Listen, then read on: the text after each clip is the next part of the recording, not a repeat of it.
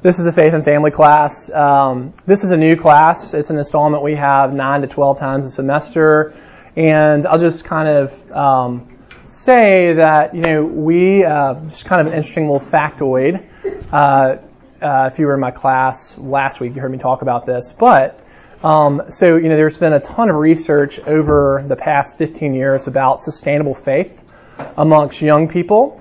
And, the church, say the last half of the 20th century, was just an epic failure at forming kids with sustainable faith. The church on average had about a 30% success rate of forming kids who attend church after high school, like into adulthood. So a 70% failure rate. There's only one industry in the world where that is considered good, and that is Major League Baseball. Otherwise, you get fired for a 70% failure rate. But within that, there are a lot of different factors as far as why, where the church has failed. Some of that is the message. Most kids have understood Christianity as a set of behaviors rather than the good news of God's love for broken people. Kids have been segregated from the life of the church. Just all kinds of things. But one of the major factors is that churches have done a really poor job of helping parents invest spiritually in their kids. And so with that being said, we take very seriously in our congregation how difficult it is to be a parent. And so we want to educate, encourage, and equip parents to invest spiritually in their kids in ways that are practical and are common sense. And so with that being said, that's what Faith and Family is, just as a little infomercial there. Anyhow, I'm going to pray for us and we'll get started. Lord Jesus, thanks for your goodness and your loving kindness. Thank you that you've given us children. And God, I pray that you would comfort and help us in this difficult task. And I pray you'd help me in this class, Lord.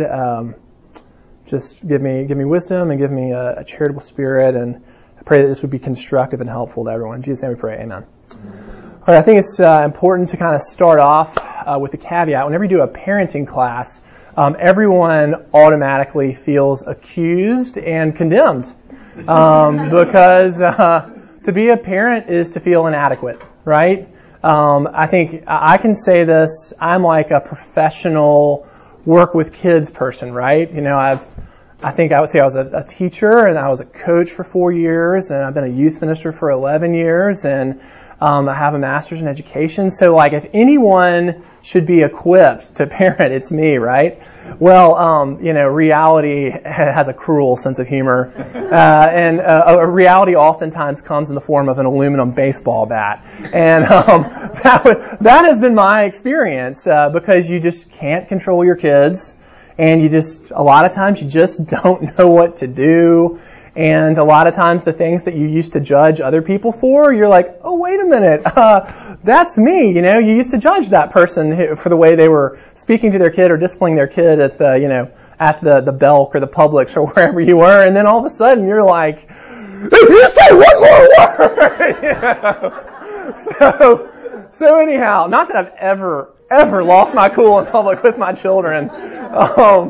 I was on the phone on Friday with the junior high youth director, and my child, Hutch, has a clinical addiction to veggie straws. He's almost 2 years old, and I was talking to Palmer about something, and Hutch goes, veggie straw, veggie straw, veggie straw, veggie straw, veggie straw, veggie straw. And it was like the record that wouldn't quit, and I was like, Hutch, we're out of veggie straws. We're out of veggie straws, right? And so then, we were headed to the botanical gardens, and we know where the little circle thing is out in front of the zoo. We did a 180, and I was headed right back to the Western. I was like, we're buying veggie straws because I'm about to lose my mind. And Palmer got to listen to my lack of poise and my conflict with my child's clinical addiction to veggie straws. Anyhow, that's all to say, we need to just kind of open up with the recognition that everyone in parenting is struggling. Everyone feels a sense of failure. Everyone feels a sense of inadequacy. And we just need to remember that God's grace is bigger than our inadequacy. God is actually your child's ultimate parent. And so we are just, provisional parents until your child sees his true parent in heaven. And so, so with that being said, we just I say that to give us a sense of like comfort, in our struggle as parents. So today, we're going to talk about a philosophy of parenting in one word. This is a series that we've been doing for the last 4 weeks. And so, my word is intimacy. My word is intimacy. And so, I will say most of these classes has been the husband and the wife, speaking together. My wife was supposed to be out of town, and her girls trip got canceled on like Friday. So I kind of prepared by myself, but honey, you can totally jump in and tell. I also didn't even know that he was teaching until last night. I was supposed to be writing solo. Oh, and then like couples doing it, like, oh yeah, sorry about that, babe. Yeah. Yeah, so anyhow, so that's, caveat there. But I'll just say this. I'll start out kind of speaking broadly. I've had the benefit of observing families, observing kind of the culture, observing parents for a number of years. And I would say that, one thing that I think parents can misunderstand in terms of their role as a parent is that they think that what their child needs is a coach. What their kid needs is a coach. They need someone to help optimize performance. So back in the 1980s, a scholar at Tufts University named Philip Elkin, he identified a shift in parenting paradigms. Previously, parents had kind of seen kind of connection and nurture as their primary role as a parent. But in the 80s, it started to shift to competence, child competence. Parents saw themselves kind of like a developer, like a human resource developer. Basically, my job is to get my child the best education, help my child be the best athlete, help my child be as marketable as possible, as successful as possible in the market economy. That's kind of the norm of how parents view their role. And certainly, there's nothing wrong with that. It's good to help your kid actualize their gifts. It's good to help your child apply themselves. You do want your child to hopefully move out of the house at some point and be a self-sufficient adult. That's a good thing. In Luke chapter 2, verse 40, it says that Jesus grew in wisdom, stature, favor with man, and favor with God. So you can break that down into 4 categories. Wisdom, he grew intellectually. Stature, he grew physically. Favor with God, he grew spiritually. And favor with man, he grew socially. So, a lot of times in church we can hyper-spiritualize things and just be like, the only thing that you're supposed to do is for your child to be a missionary who goes to Africa to save the lost. And we don't, that's just not biblically true. I mean, there are different facets. But what I would say is what your child needs more than a coach, your child needs a sense of connection. Your child needs a sense of connectedness in their family. And so with that being said, your child has a lot of coaches. They have a lot of coaches in their life. They have teachers, they have tutors, they have, athletics coaches. They have all kinds of coaches in their life. They don't have a ton of connectors in their life. They don't have a ton of people who are fostering fellowship, who are fostering a sense of connection in relationships. And so the thing that's going to drive this is that what your child needs more from you than coaching, your child needs a sense of connection within your family. It's funny, I did this talk at Crestline. I can't talk about the Jesus stuff at Crestline or at a public school. But I asked some of the students about my talk. I kind of went through my notes with them and asked them what they thought. These were boys who were going to be seniors. And they were all kind of like shaking their head like, yes, connection, yes. Like, I need support from my parents. I need encouragement from my parents. I need acceptance from my parents. I don't need a whip being cracked. Now, I know some of your kids are not motivated and your kids are defiant and it's hard to get them to do anything. And so that, that's a different set of, that's a challenge. But I'll just say that the students we talk to say that what they want from their parents is a sense of connection. Okay, so philosophy of parenting, intimacy. All right, so what I'm going to do is I'm going to talk about this biblically and theologically. Talk about why, our kind of vision for our family is kind of driven what theologically is informing our philosophy of parenting. And then secondly, I will talk about, I'll talk practical. I'm honestly going to tell you a bunch of things I've observed families doing that I've been like, oh, I'm going to do that. That's really smart. And so I'll share all my notes from being a voyeur of other people's lives. Or being a person who really has the privilege to get to observe a lot of good parents. But let me say first that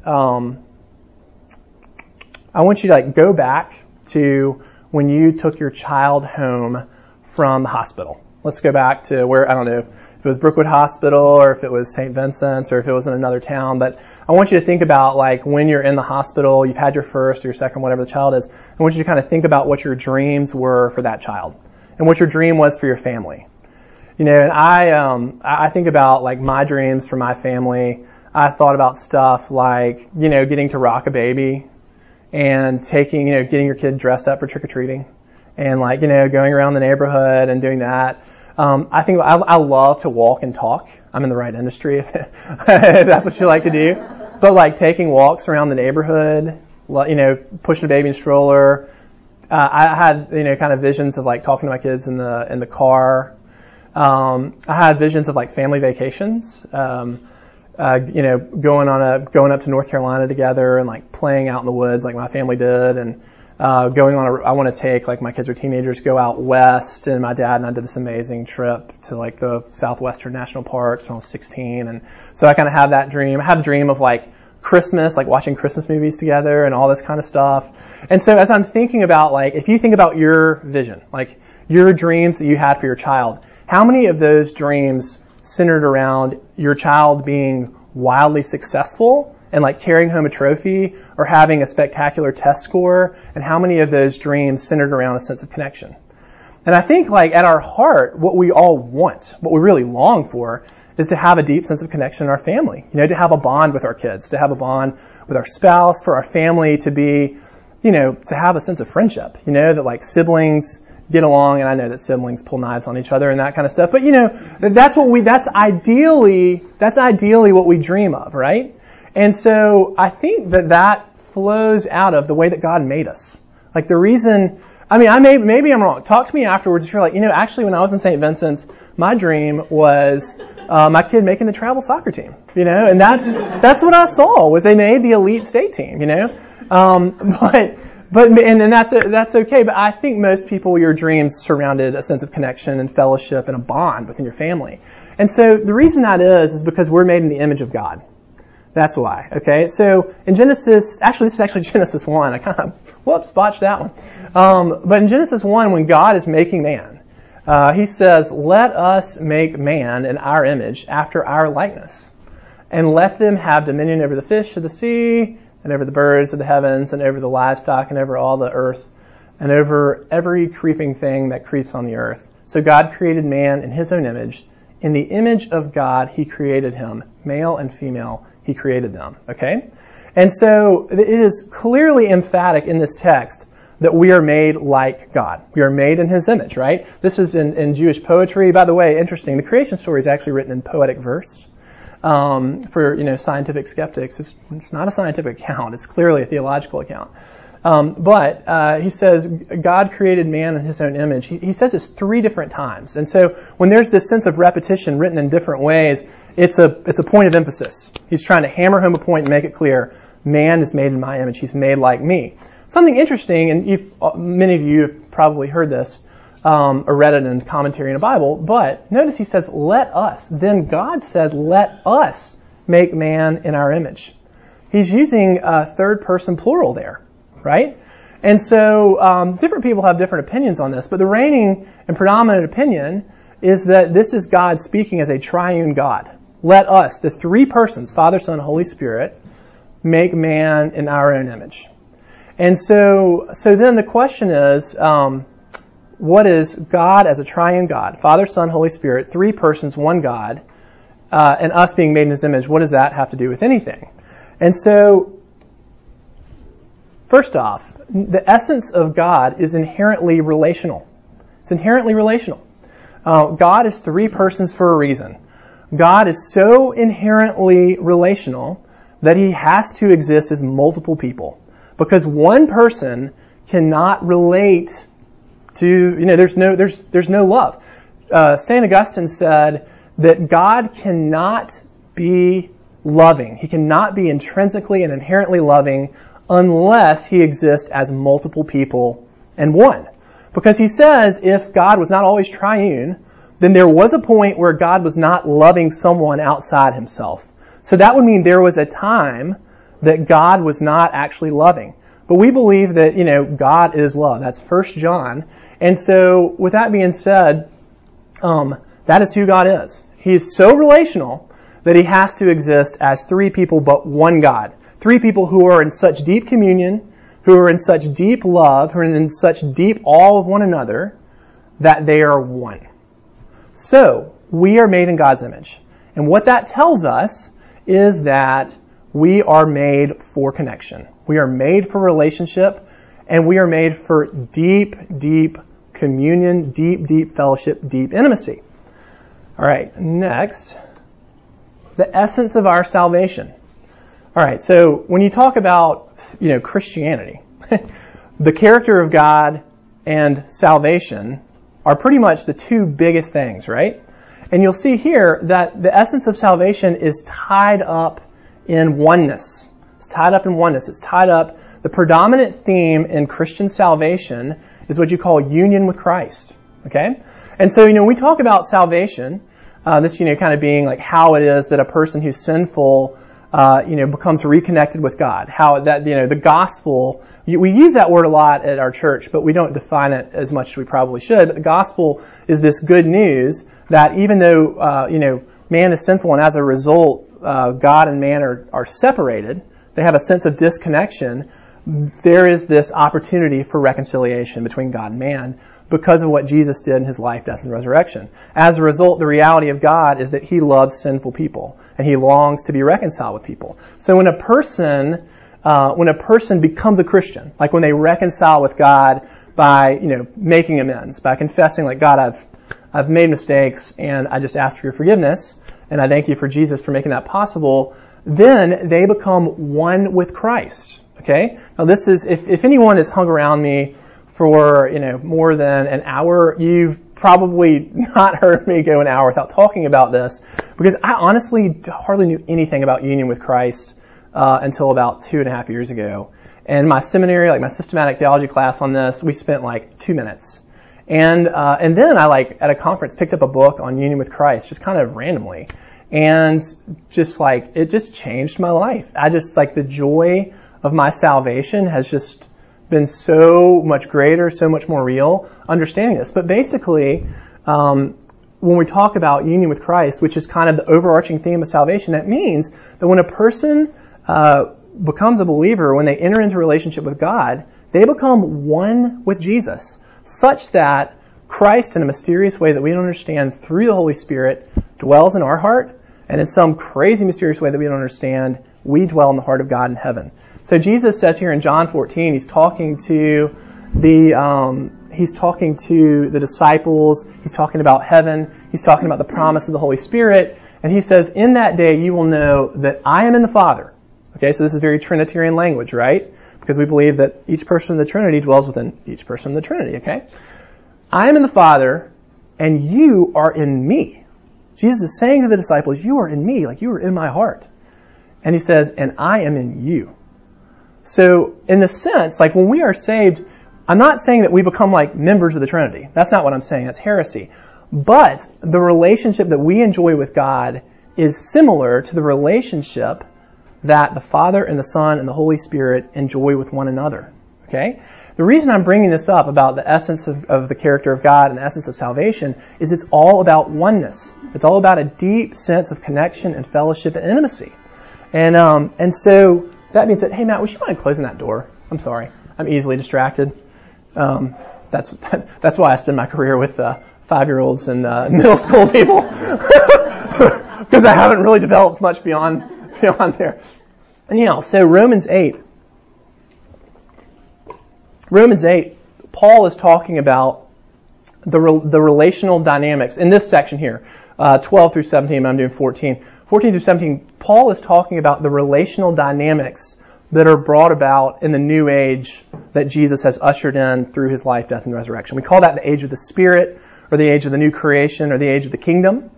And so, by the way, I'm going to get practical. I promise. I'm not trying to justify my seminary education the entirety of this time. But anyhow, he says, "For all who are led by the Spirit of God are sons of God." By the way, he's not using gender-exclusive language when he says sons, because this verse is going to be all about inheritance in this age. Women could not inherit anything. So when he says sons, he's intentionally using that word to emphasize that everyone, women and men alike, are sons of God. We inherit the things that Jesus inherits. "For you did not receive the spirit of slavery to fall back into fear, but you have received the spirit of adoption as sons, by whom we cry, Abba, Father." Interestingly, a lot of you know Abba, that's Aramaic. That means daddy. It's a very intimate term. But the reason that it's preserved in Aramaic in the text, a lot of people think, is because that was actually the name that Jesus used to refer to the Father. So like my 1-year-old, he refers to me as Dada. My 3-year-old, she calls me Daddy. This is like Jesus' pet name for God. And so what Paul is saying is we get to call God by the same name that Jesus called his Father, the same pet, affectionate name that God used. To the Spirit himself bears witness with our spirit that we are children of God, and if children, then heirs, heirs of God, and fellow heirs with Christ, provided we suffer with him, that we may also be glorified with him. So basically, there are a lot of things we inherit through Christ. But one of the things we inherit is a status such that God relates to us in a similar fashion to the way that God relates to Jesus. And that means that like all of the good pleasure, all of the favor, all the delight that God had in a perfect child, Jesus, who was perfectly obedient, he has in us. And so again, this is just pulling into how oneness and connection and this, close, loving relationship is, it's what we're made for. It's our essence. Okay. So now getting practical. Components. So with our family, I'll just say our family, comes right out of my mouth. What is our family about? I would say our family is about intimacy. That's what we're trying to foster. We're trying to foster intimacy for our children and their relationship with God. We're trying to foster intimacy in our marriage. We're trying to foster intimacy in our relationships with our kids. That's what we want. And we, we'll see how this practically works out, because, the oldest child in my house right now is going to be 4 in November.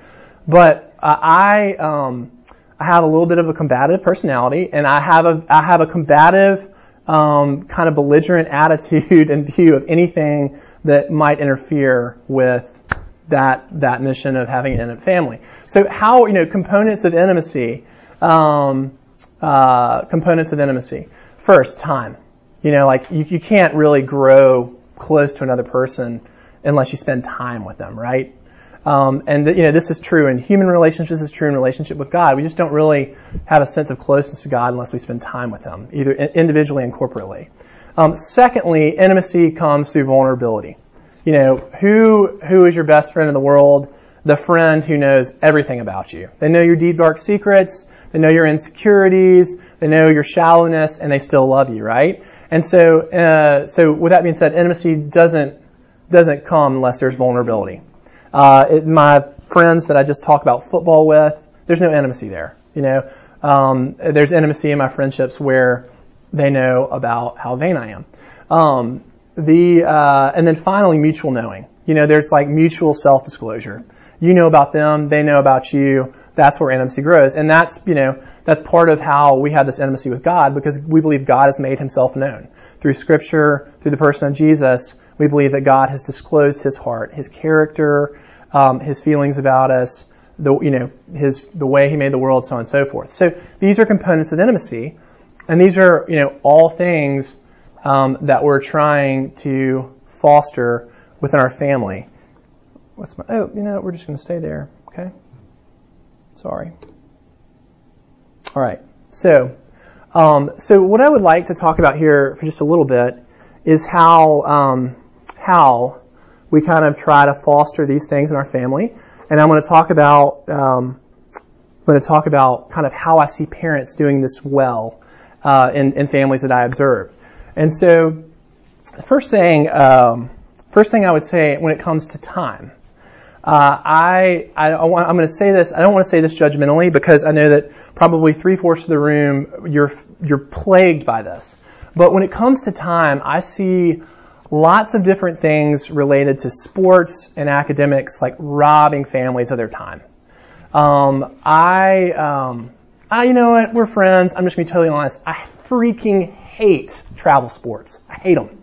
I hate travel sports. I do. And I'm sorry. I'm not saying they're all bad, because I know that for some of you, like, you might coach a team, or you might, have great bonding time with your child, driving them to soccer tournaments or volleyball tournaments or swim meets or whatever it is, or dance competitions. And so I don't want to be like black and white and say like, this is bad and this is good, and if you're doing this, you're terrible. I don't want to say that at all. I just want to say, for our family, I'm going to be really, really, really, really skeptical of any sports specialization before 7th grade. I talked to a friend yesterday whose 5-year-old son was invited to be on a travel soccer team that would involve him practicing every single night during the dinner hour and traveling twice a month. And that could be your story, and I'm not judging you, and I'm not. But I just want to say, like, I think that in terms of pulling a mom and a dad away from having time as a family, I think that it's not worth it. That's just my opinion. I think, or at least I would say, you need to be really, really prayerful and really clear that, yes, indeed, this is the best thing for my child, and this is the best thing for our family as a whole. Because like when your kid gets into high school, that's like the only option. They have to, if your child's going to play any sport at all, they're gonna practice, every day, and you're probably gonna be staying at home during the summers. Like, your vacations are going to be limited. A lot of the sports you can't go on spring break, and that's just kind of the nature of the beast. And sports can be a really good thing for kids, and so that's awaiting you in high school. And so I would just say, if you have young kids, elementary age kids, for us, I'm going to try to just kick that down the road as much as possible, like staying away from the travel sports, and just too many activities. Other things too, when it comes to time, actually this would kind of fall under mutual knowing too, but technology, phones are, I know it's like probably my biggest enemy as far as like intimacy in our household, like wanting to, check my text messages, or wanting to, go to Real Clear Politics app and look at the polls, every 2 hours. That's like my micro obsession. And so technology is a huge intimacy to fostering an intimate family. Because it's interesting, I was talking to a superintendent of one of the school systems this week, and we were talking about kind of family life, and he said, sorry about that. He said, I'll be honest, I actually have the privilege of being around my kids a lot, but I am convicted that I'm not actually present when I'm around my kids. Like, we're in the same room, but we're not really there. And so some wise things I've seen parents do. First off, at home, like during meals, at home after certain hours of the night, parents either taking up phones, or, this is so smart, I know one family in this church where the dad has gotten savvy and they're on Verizon, and you can set it where you can turn off all internet and all like cellular access. Like, he can do it online as the account administrator. So he turns off all of his kids' internet accounts at like 9:30. So basically they cannot. Like, you can't be on the computer, you can't be on the iPad, you cannot be on on your cell phone. It's not an option. And so anyhow, one other thing, really smart, just a little tip here, the car, like, take advantage of car rides. I know that for a lot of you drive, 200 miles a week to different practices and picking up kids here and driving them there, and basically you should be paying property tax in your Suburban as your primary homestead, right? But I know one family where the mom, anytime anyone gets in the car, that's adults, that's friends of the kids, everyone has to put their phone in the glove compartment.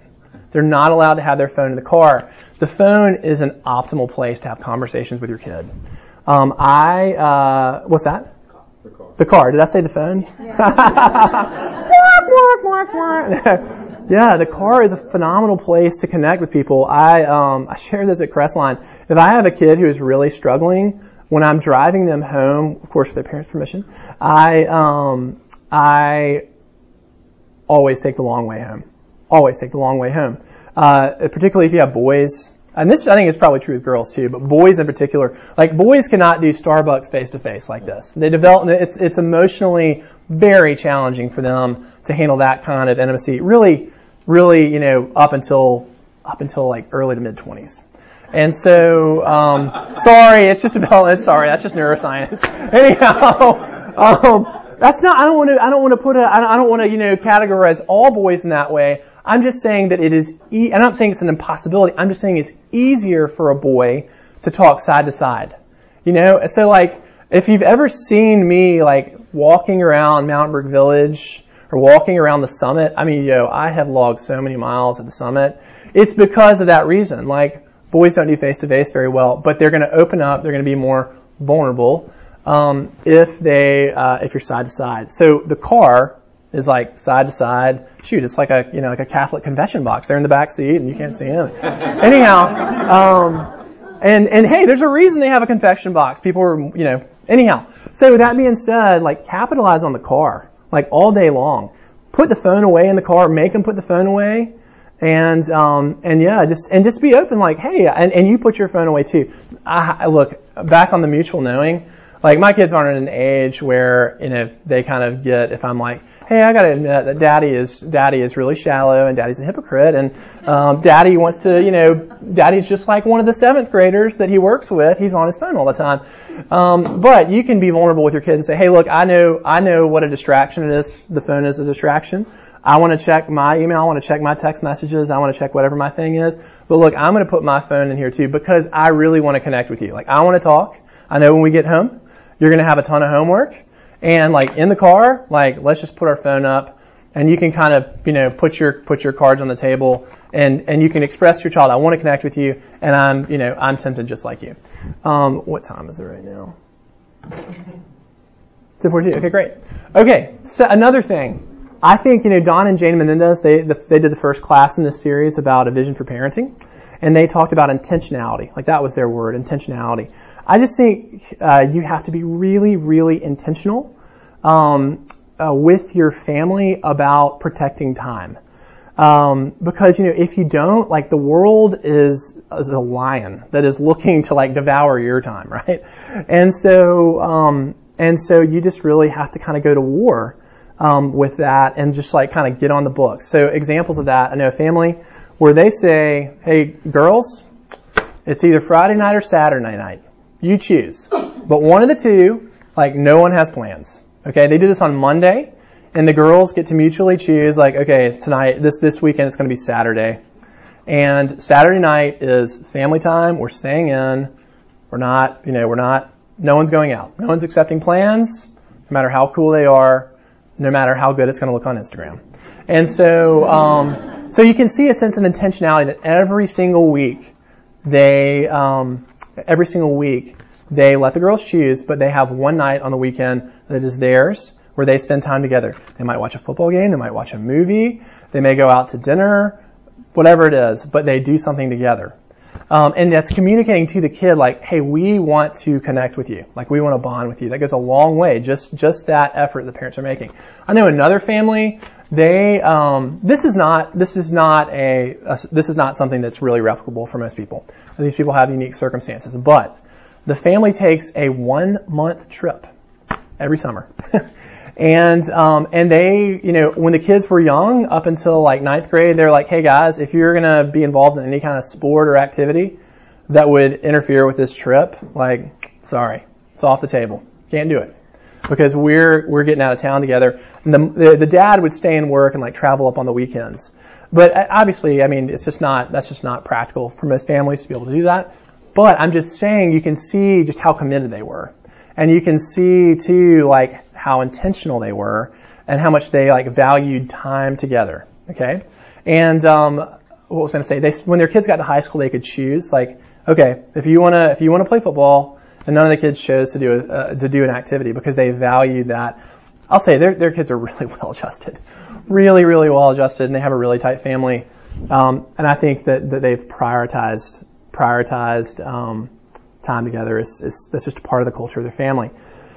All right, so let's see, what else do I have here? I know another family, Sunday night, we eat dinner together. There's no interference with that. They don't do youth group on Sunday night for that reason. Good for them. I'm all on board. Okay. Sorry, another one. I know another parent, every week he'd have like a daddy date. He had a boy and 2 girls. And so he would, he didn't call it a daddy date with his son. But, they would like go out for ice cream or whatever. Another family, we're going to eat something together every night. That's pretty cool.